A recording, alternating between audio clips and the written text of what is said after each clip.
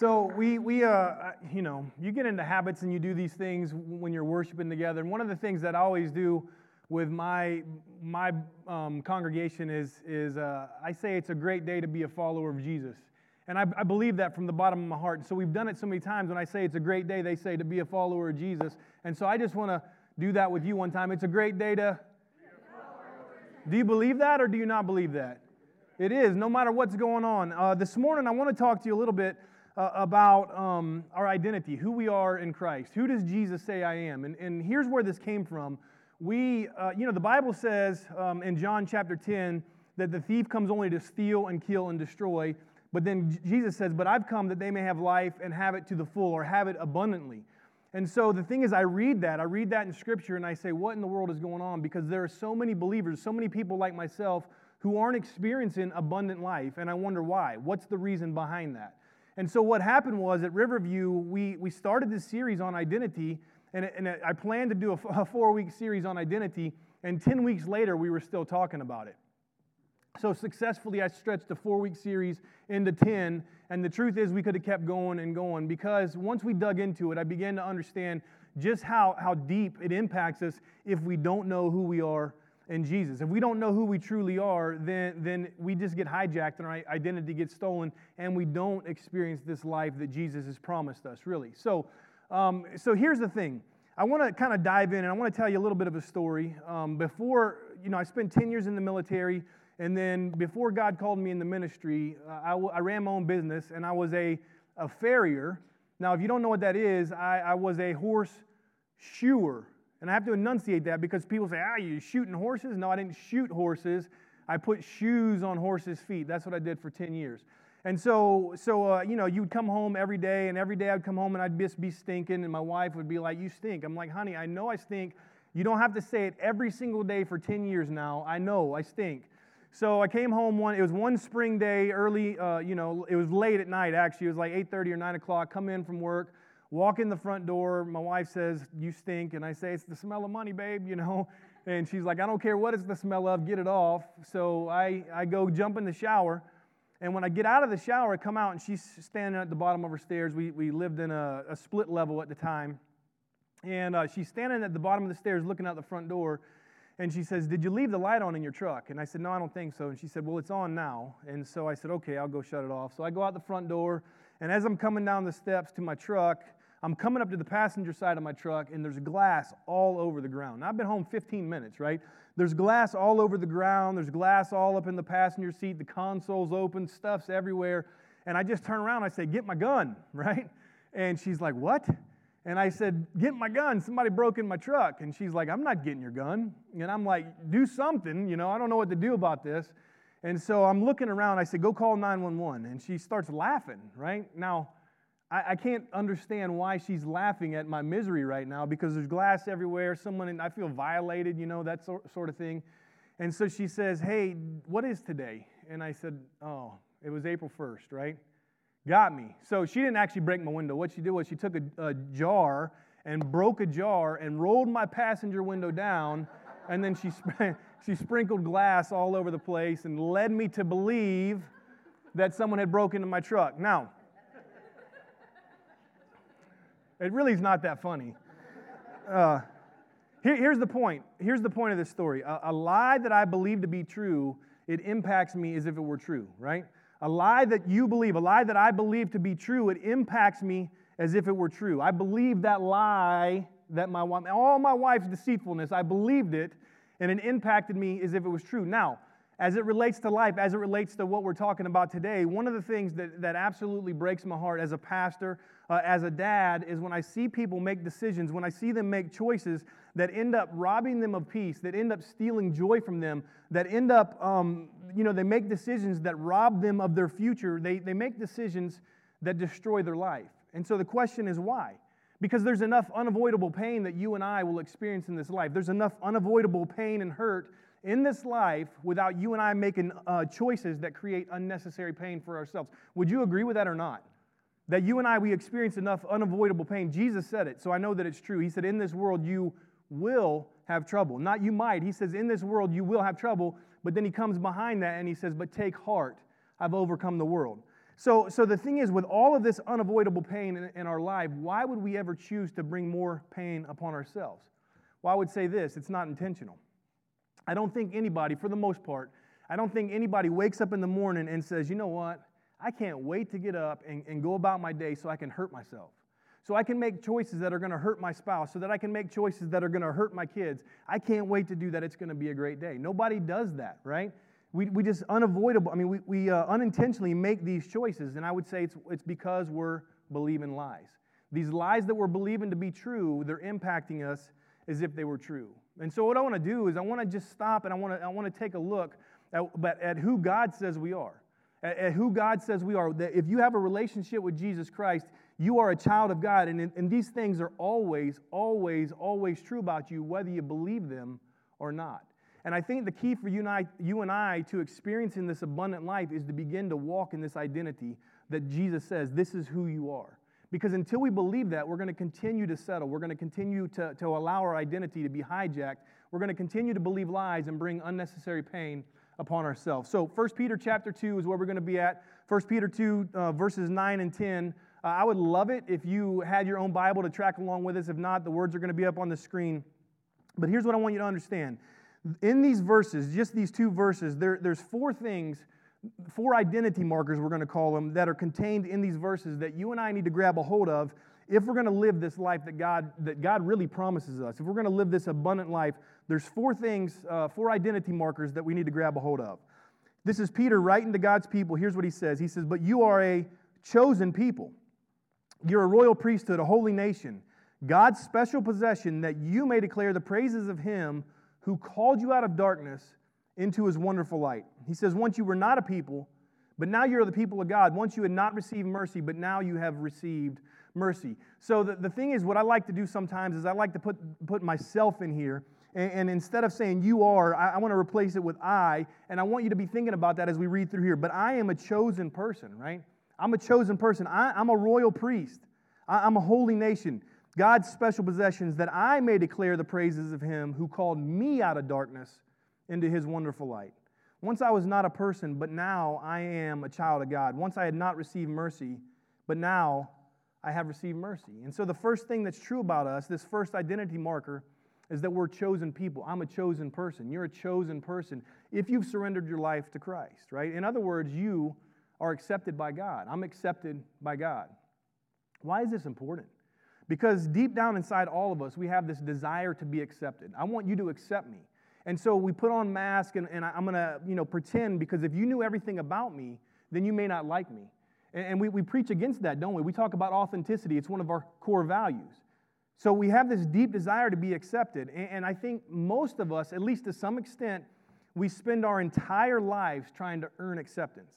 We spend our entire lives really living in a world dictated by Facebook likes, dictated by retweets. What do other people think about me? We want to be accepted.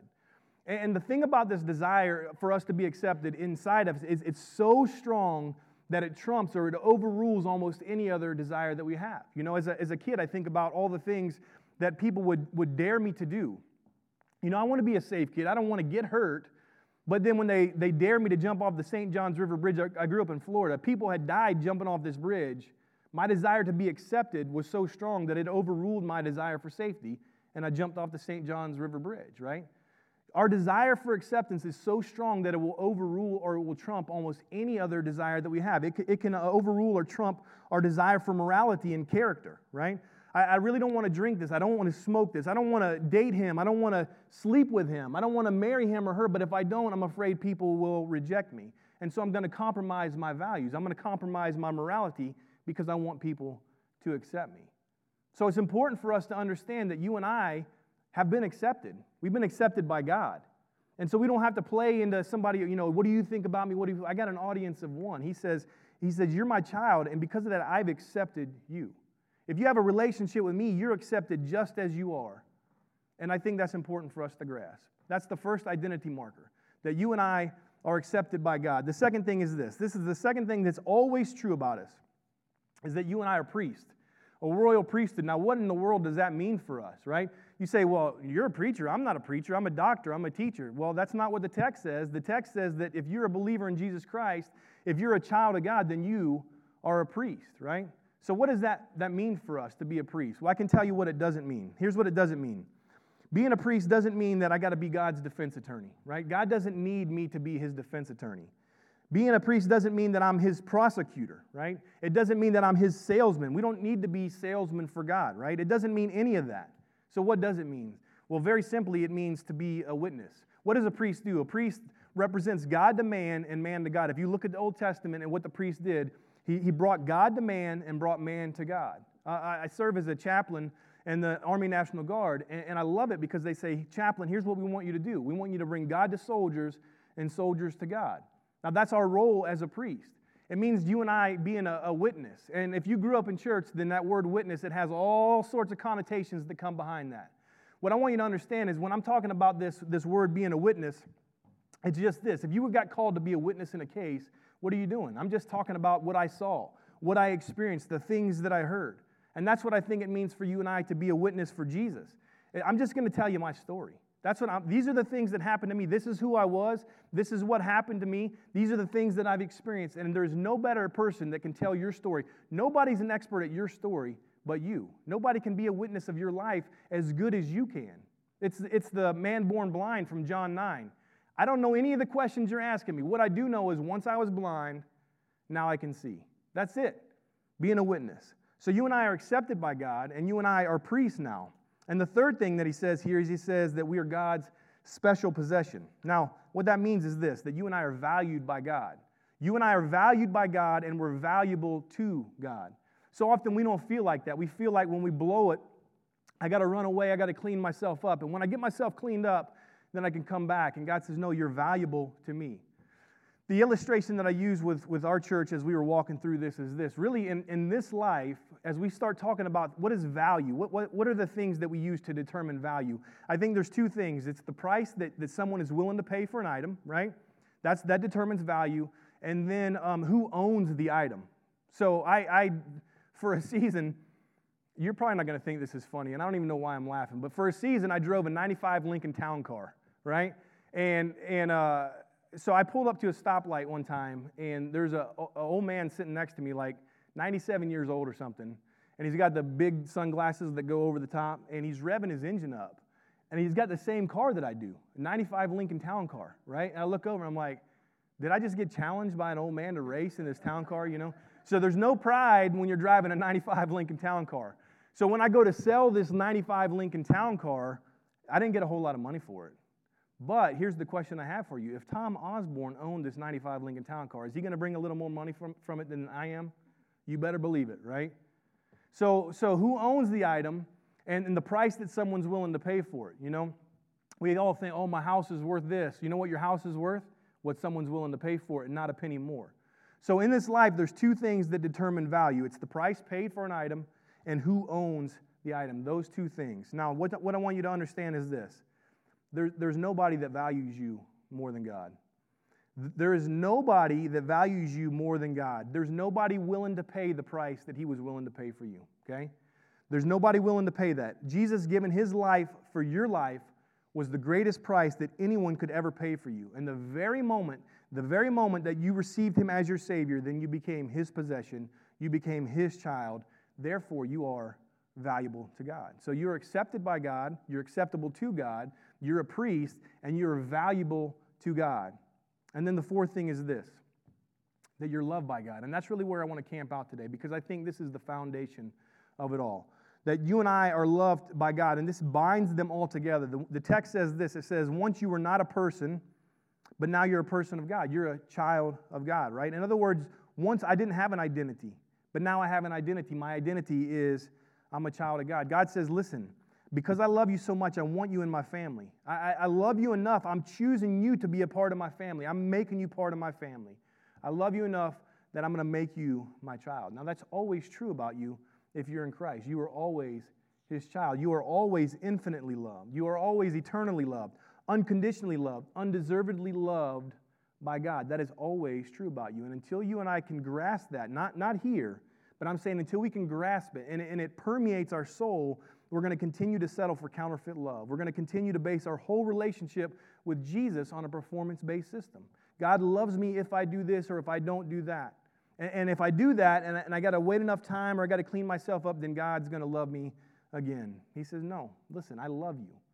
And as long as we're living in this counterfeit, we're going to settle for this, we're never going to understand, we're never going to walk in the freedom that He desires for us. Every single night when I tuck my daughter Claire into bed, we have this routine. My daughter Claire is 7, and I've been doing this, we were just talking about this the other night, since she was about 2 years old. We have this routine that we do with her, and right before I leave the room, I give her a kiss goodnight, and this is not original to me, by the way. I saw it in a movie once, and I just made it better than I think it was. So I say, right before I leave her room, I say, you are, and she'll say special. And I say, Claire Bear, you are, and she'll say important. And I say, Claire, you are, and she'll say beautiful, inside and out. And I say, I, and she'll say, you love me very much, Daddy. And I say, yep, you bet. And I'll say, and she'll say, your heart is overflowing with love for me. Every single night we do that. Every single night we do that. It's the same story. Why in the world would I do that? Because my daughter's growing up in a world that wants to hijack her identity. My daughter's growing up in a world that tells her she's only beautiful if she looks this way, or if she dresses this way, or if she does these certain things. That's the only way that she's going to be loved. And I'm not going to stand for that as her dad, right? As her dad, I want more for her than that. I'm going to do everything in my power to ensure that she doesn't settle for that. I want her to be grounded and rooted in the fact that she's loved, not because of what she does or what she doesn't do, but simply because she's mine. She's my daughter. I want her to understand the depths of my love for her. I want her to be so secure in my love that she's able to spot the lies and say, that's not love. That's not love. You're giving me some conditions. You're trying to make contracts, but that's not love because I know what real love is. My daddy's demonstrated that for me. And I firmly believe that if she can grasp this at a soul level, it's going to change her life. It's going to change the way that she relates with her future husband and give her a picture of the way that he should treat her. It's going to change the way that she does relationships. I believe that it'll change the way that she feels about herself and the confidence that she has because she knows that she's loved by me unconditionally. Now, here's the question. If this is the desire that I have for my daughter as an imperfect, broken father, how much more do you think our Heavenly Father has in store for her? How much more does our Heavenly Father have in store for you? This is what we have to understand. So let me just ask you this, church. Do you believe, listen to me now, don't pass over this. Do you believe that God loves you? I'm not asking you if you know it. I'm asking you at a core level, at a soul level, with every fiber of your being, do you believe that God loves you? Because the how you answer that question, it changes the way that you live life. How you answer that question determines whether you settle for counterfeit love. It determines whether you're experiencing the freedom and the abundant life that God desires for you, or if you're stuck in this performance-based mentality. Do you believe at a heart level that the God who spoke creation into being, the God who sent His Son to die in your place, in my place, do you believe that He loves you right now, just as you are? Not some future version of you, but right now, do you believe that God loves you? That's an important question for us. Do you believe that He loves you because you're His son or His daughter? That every day He wants you to understand that you are special to Him, that you're important to Him, that you're beautiful inside and out, and that His heart is overflowing with love for you. Do you believe that about God? I would say that most of us don't, and me included. Let me say that, because I'm not talking at you, I'm talking with you. That I go through these seasons where I am so secure in His love, and then it's just so easy for me to slip back into this performance-based mentality, trying to earn my way back into God's good grace, right? And I think most of us don't. I think we know it up here, but at the core of our being, I don't believe that we truly believe that, because we're still trying to earn His love. I see it every day. We're still trying to earn His love, still running from Him when we think we're not meeting His standard. We can't fathom that the God of the universe would love us every single moment of every single day. And we struggle with understanding the sacrificial, the infinite, the unconditional, the huge love that our Heavenly Father has for us. Why? Well, I think because we're believing lies. And these lies that we're believing to be true are impacting us as if they were true. That's what I believe. I think there's more reasons than that. I think another reason is because we try and put God's love in humanly terms, right? In the terms that we use. And that always falls short, right? We don't have the capacity to fully grasp His love for us, at least not on this side of heaven, I would say. Another reason is that our human relationships, the culture that we live in, it teaches us to measure love by conditions, right? I'll love you if you do this. I'll love you maybe. I'll love you because of this, right? We do family night every Friday night. And so I've got 3 kids, and it rotates. You know, the youngest kid gets to pick the meal, the dessert. And one of the things that we do on that night is we say one thing that we love about that kid, you know. And it's funny because when it comes to my wife, or when it comes to me, mainly my wife, we'll say, the kids will always say, Mom, I love you because you take care of me, right? It's always the condition. It's always the condition. And I would say that's the way that we relate to our Heavenly Father, right? And we think that He relates with us that way. We've been conditioned that way. That He loves us because we did this or because we didn't do that. And He says, no. My love for you is not measured by ifs or becauses. That's not my love for you. My love for you is I love you unconditionally. I love you, period. As a matter of fact, you can't stop God from loving you. Did you know that? That you can't stop God from loving you. No matter what you do, you can't stop Him from loving you. So here's what I want to do. I just want to pinpoint 4 characteristics, right? Just 4 characteristics of God's love that I want us to take out of here today. That we could walk in this truth. Because the Scripture says what? You'll know the truth, and the truth will set you free. So if we're battling lies, we have to understand truth. So if we can take these four characteristics of God's love for us out of here today, that when those things come up in our heart, we say, no, that's not true, because here's what's true about God's love for me. And until you memorize these, until you begin to walk in these, you're gonna get stuck in this performance-based mentality. You're gonna settle for counterfeit love. And here's the 4 things that I want you to understand. First is this, that God's love for you and I is unimaginable. Now, sometimes I make words up. I grew up in the South, and I just make stuff up. My congregation, they're like, whatever, that's just a Kyleism, you know? That is actually a word. I looked that up. Unimaginable, right? The God's love for us is unimaginable. In other words, His love for you and I is beyond what we can fathom, beyond what we can even comprehend in our mind, beyond what we can even dream up. It doesn't make sense to us. Here's what Ephesians 3:17, it says it this way.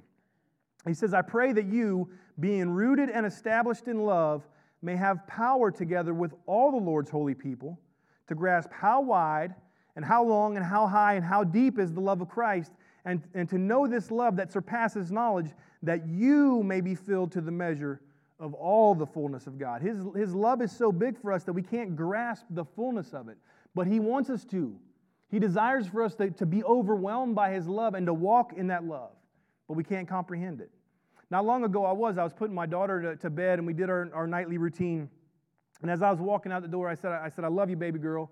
And she said, I love you too, Daddy. And I said, I love you more than you can imagine. And she said, Daddy, do you love me more than $130,470? Okay. Now, besides the fact that $130,470 is not a real number, right? It's huge in her world because that's all that she could imagine in that moment. And it's as big as she could dream of. And I said, Claire Bear, I love you so much more than $130,470. And when I looked back at her, she had the biggest smile on her face. It amazed her that my love was bigger than that it was greater than something that she thought had so much value to it, right? And when I was walking out of her room, I was just thinking, well, 1, that was kind of a cute little interaction, right? But 2, I was thinking, her trying to comprehend my love for her is like me trying to comprehend God's love for me. And I would use terms like 130,470 because I can't fathom His love. Do you understand the depths of love that God has for you? Not just do you understand it, do you grasp it? Do you believe it? Because He loves us so much more than we could ever dream of.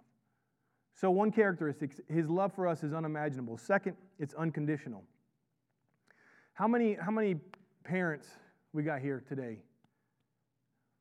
Well, that's great participation. Let me say that. I'm going to call you out. How about that? Okay, how about dads? See, I can speak to dads. I can't really speak to moms because I'm not one, but I'm a dad. Dads, I don't know about you, but here's what happened to me. When I found out that we weren't pregnant, my wife was pregnant, right? I had a part in it. When I found out that we were going to have a baby, I was super excited, right? But there's all these questions because I've never done it before, you know? So it's like, man, what in the world? How's this look? What's this look like? But there's all these doubts, you know, I'm not ready, and I don't, you know, how in the world am I going to parent this kid? And one of the questions that I have is like, how am I going to feed them? You know, kids are expensive. They eat, you know? And we found out we were having a boy. But honestly, I can remember this question that I had. I was driving down the road one day, and I actually felt bad about even wondering about this. But I thought, how am I going to love this kid? Like, do I got to grow into the love? I mean, how am I going to love this kid that I don't even know? What does this whole thing look like? And then the day came on July 17th, 2003, my son Lane, we got a picture up here. My son Lane, there he is. My son Lane was born. And you know how I knew I loved him? The moment that I saw him, I loved him. He didn't do anything to earn that love. The very moment that I saw him, I loved him. Why? Because he was mine, right? That's how God loves you. He loves you because you're his. So that question was answered. I saw him and I loved him because he was mine. Then Chase and Claire, I got 2 other kids, Chase and Claire, they came along, and I think they're going to be up there too. They came along, and it was the same question. Okay, this love that I feel for my firstborn son, am I going to feel the same love? Because I can't imagine loving the second kid the same as the first. I mean, I know it's got to be possible. What does all this look like? And then the third child, I was the third child, so it's like, whatever, We're old pros by the time we get there. But so how am I going to love these children? Well, I love them because they were mine. They didn't do anything to earn my love. Matter of fact, it wasn't because they were cute, right? People say babies are cute, and I don't know about all that, because there's the white stuff, and they're all wrinkly and red and all that. My son Lane, when he was born, my man was so cone-headed, right? And here's the thing. Oh, he was so cone-headed that he looked like an alien. I mean, he's my kid, I could say that, right? If you said it, I'd be a little offended. But in my ignorance, I just got to tell you this. I didn't know that babies could come out face down, right? So Lane's being born, and I just see this cone head, right? And it's like, where's the eyebrows? Where's the eyebrows? Where's the eyebrows? Where's the eyebrows? Where's the eyebrows? I don't see any eyes. What's going on, And then, like, any moment, it's going to be like E.T., that whole deal. I'm like, what is the deal? And here he is up here. That's him, right? Okay, that doesn't even do justice. Do you see the cone head? They tried to put that little hat on him to keep his head warm, and it kept squirting off the top, right? So, man, okay. It was terrible. And I was feeling bad about it, because this is my kid. But here's the thing. From the moment, cone head and all, I loved my kids. I loved them. And I didn't love any of them because they were beautiful, right? And they didn't do anything to earn my love. I didn't love them based on their performance. Because think about it. If you're a parent, you got to understand this. If your love for your kids is based on performance, the first year, your kids are in trouble, right? Because they're not doing anything to earn your love. That whole first year, it's like sleep, eat, poop, spit up, repeat, right? And you're just walking around like a zombie, like I'm not getting any sleep. I remember one time I was playing with my son. I was holding him up. I'm laying on the floor. I got home from work, and we're having a good time, and I'm saying something to him, and he spits up, and it goes right in my mouth, right? It was a bad deal. And you can call me a sissy, and it's a fact, but I could not change a dirty diaper, okay? I didn't make that up. That's a fact. You've seen videos, I'm sure, on Facebook. I would try, but I would get the dry heaving and gagging. I could not do it. So being the responsible husband that I am, I didn't want to leave my wife high and dry. So I got to where I put Vicks VapoRub under my nose and then wrap a bandana around my face so I could change these diapers. But here's the thing. If my love for them was based on performance, that first year, they're just hosed, right? But I didn't love them based on the performance. I didn't love them because they earned it. I loved them because they were mine. And the truth is, God doesn't love you because you're beautiful. You are beautiful to Him. In all your mess, you're beautiful. He says you're a masterpiece, right? You are beautiful to Him, but He doesn't love you because you're beautiful. He doesn't love you because you earned it. He doesn't love you based on your performance. He loves you because you're His, right? God loves His children, not based on their performance, but He just loves you with a love that's more powerful than anything, more powerful than other people's opinions of you, right? More powerful than your greatest sin, more powerful than the sin that keeps haunting you and coming back. Listen, God loves you even though you're wrestling with an addiction right now. God loves you. When you feel all that guilt and shame, that's not from God. God loves you even though you're battling with that right now. God loves you despite the fact that you had an abortion. God loves you despite the fact that you're divorced.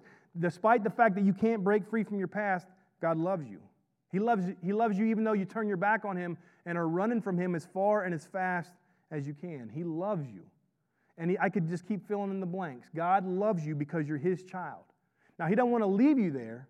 He wants you to grow into that love, but He loves you, and His love for you doesn't change. Romans 8:38 says this. It says, "For I'm convinced that neither death nor life, nor angels nor demons, neither the present nor the future, nor any powers, neither height nor depth, nor anything else." The idea is that there's absolutely nothing will be able to separate us from the love of God that's in Christ Jesus our Lord. So God's love for us, it's unimaginable, it doesn't make sense, and it's unconditional.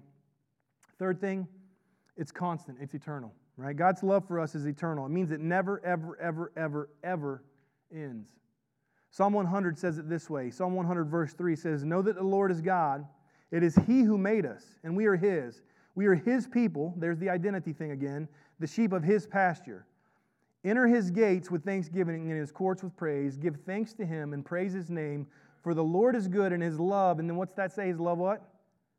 We got to do a little participation. His love does what? Endures forever. It doesn't endure for a little bit. His love for us endures forever. His faithfulness continues through all generations. God's love for us endures forever. It's unending. It's eternal. That means that God's not inconsistent, that God's not unpredictable, that God's not moody, right? That God is always the same. If you're like me, some of us grew up with a dad who you never knew if your dad was going to be happy or sad, or happy or angry, right? Never knew if he was going to hug you or scream at you, if he was going to criticize you or build you up, right? There was this instability that was created. And let me just say this, unstable parents create unstable children. Unstable parents create insecure children, but that's not God, okay? God is never like that. God is always the same. His love for you is consistent and never, ever, ever changes. Again, God, you can't do anything to make God stop loving you. He always loved you. And it's not based on you, by the way. That's important for us to know. It's based on Him. That's who God is. He loves you based on Him. Last one, God's love is forgiving. As a child of God, His love for you means complete forgiveness. And you got to, as a pastor, as a chaplain, I see this all the time, where we get into this idea that God could forgive these sins, but there's these sins that God can't forgive. He can do all this, but there's this one thing that I'm holding on to. And He says, no. When I said that, I forgive you, it means everything. When Jesus was on the cross and He said, "It is finished," that means the debt's paid, right? That means everything is paid. That God loves you and His love is forgiving. See, we get stuck in this whole thing. The lie that we believe here is that God's bringing up our past and throwing it in our face, right? That God continues to dredge up our past and throw it in our face. And that's not God, that's the devil. I'm going to tell you that. Shame and guilt, that's from the devil. That's what he does. He wants to steal your identity. So he whispers things in your ear like, "There's no way God could love you. You're despicable." All these things he's whispering. "You're a horrible person. You should be ashamed of yourself." These are the things that he's whispering. But that's not God saying those things. Listen. How messed up would it be if I, as a father, right, if I say, I love my kids, I do, I love my kids, but I took 4 or 5 of their messiest diapers from the first year of their lives, and I stuck them in a Ziploc bag, and I saved them. And like every 3 or 4 or 5 or 6 months, I'd bring them out and say, "You remember when you did that? That was horrible. It was embarrassing. You should be ashamed of yourself. I love you. Have a great day." How loving would that be as a dad, right? Now, but we act like God does that to us, that He keeps dredging up our nastiest mistakes and saying, "That was so embarrassing. You should be ashamed of yourself." That's not God. God says, it was finished. It's finished. The debt's paid. You are completely forgiven. Now, listen, church, here's the thing. If you could begin to grasp this at a heart level, just these things, because we haven't scratched the surface, by the way, but just these things about God's love, if you could just begin to grasp this, what does it look like in your life when you begin to live this out? How does it change the way that you interact with people? How does it change the way that you see yourself, that you interact with yourself? If you could begin to live these things out. That His love for us is bigger than we can imagine, that it's unconditional, that His love is never going to end, that it's eternal, and that I am completely forgiven, no matter what I do. What does that look like in your life? Does it change the way you see yourself? Does it change the way you see other people? Does it change the way that you love other people? See, I think it does. I think that if we could begin to live this out, I think the communities that we interact with, our spheres of influence, I think it radically changes those. When people see us demonstrating the love that's in us that comes from Christ. If we can live this out, but we can't give away something that we don't have. We can't give this away if we're not living it out on the everyday basis, right? And that's why I wanted to talk to you about this today. That you are loved by the King of the universe. The God who opened His mouth and spoke creation into being. The God who sent His Son to pay the price for your sin, every sin that you would ever commit. He says, "I love you, and I want you to understand that. I want you to walk in the goodness of that. And it's not because I love you because of who you are. Sometimes I love you in spite of who you are, but I love you. I love you. I love you. I love you." When I think about that, I'm in awe of a God like that. That makes me want to worship. And David Mike was mentioned earlier. David Mike, we sat in a Bible study 10 years ago, and if there's ever an unlikely candidate to be standing up here today, it was me, right? David knew me, and I knew me. And I would rather have been getting a root canal than sitting in that Bible study. That's a fact. And God had different plans for me. And I was certain that I was too far gone. And this is a true story.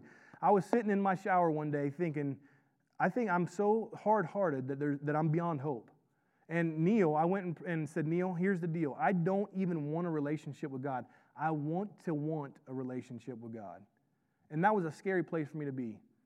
And I left that. We prayed for me to want a relationship, and I walked out of there and I didn't feel any different. But God was moving and God was working, and God got a hold of me. And there were some things that had to be stripped, and it was a painful, painful process.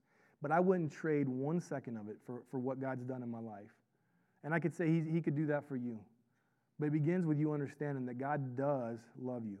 My prayer for us today, church, is this, that we would either discover, if we've never discovered it, or that we would rediscover who we are in Jesus Christ, who He says you are. That we could recognize these lies and begin saying, no, that's not true. That's not true about me. I know what's true about me because Jesus says, here's what's true about me.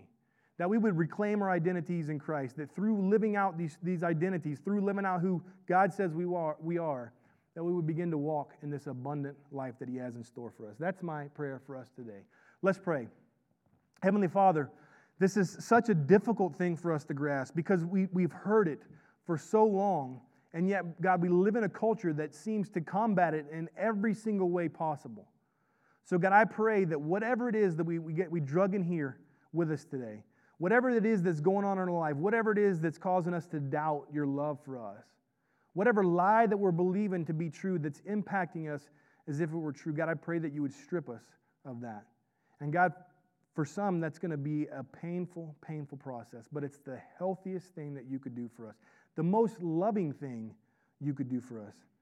God, I pray that we could begin to walk in who you say we are, that we could live that out in the communities where you've placed us, and that people will be drawn to you, because it's not about us, that people would be drawn to you through the process.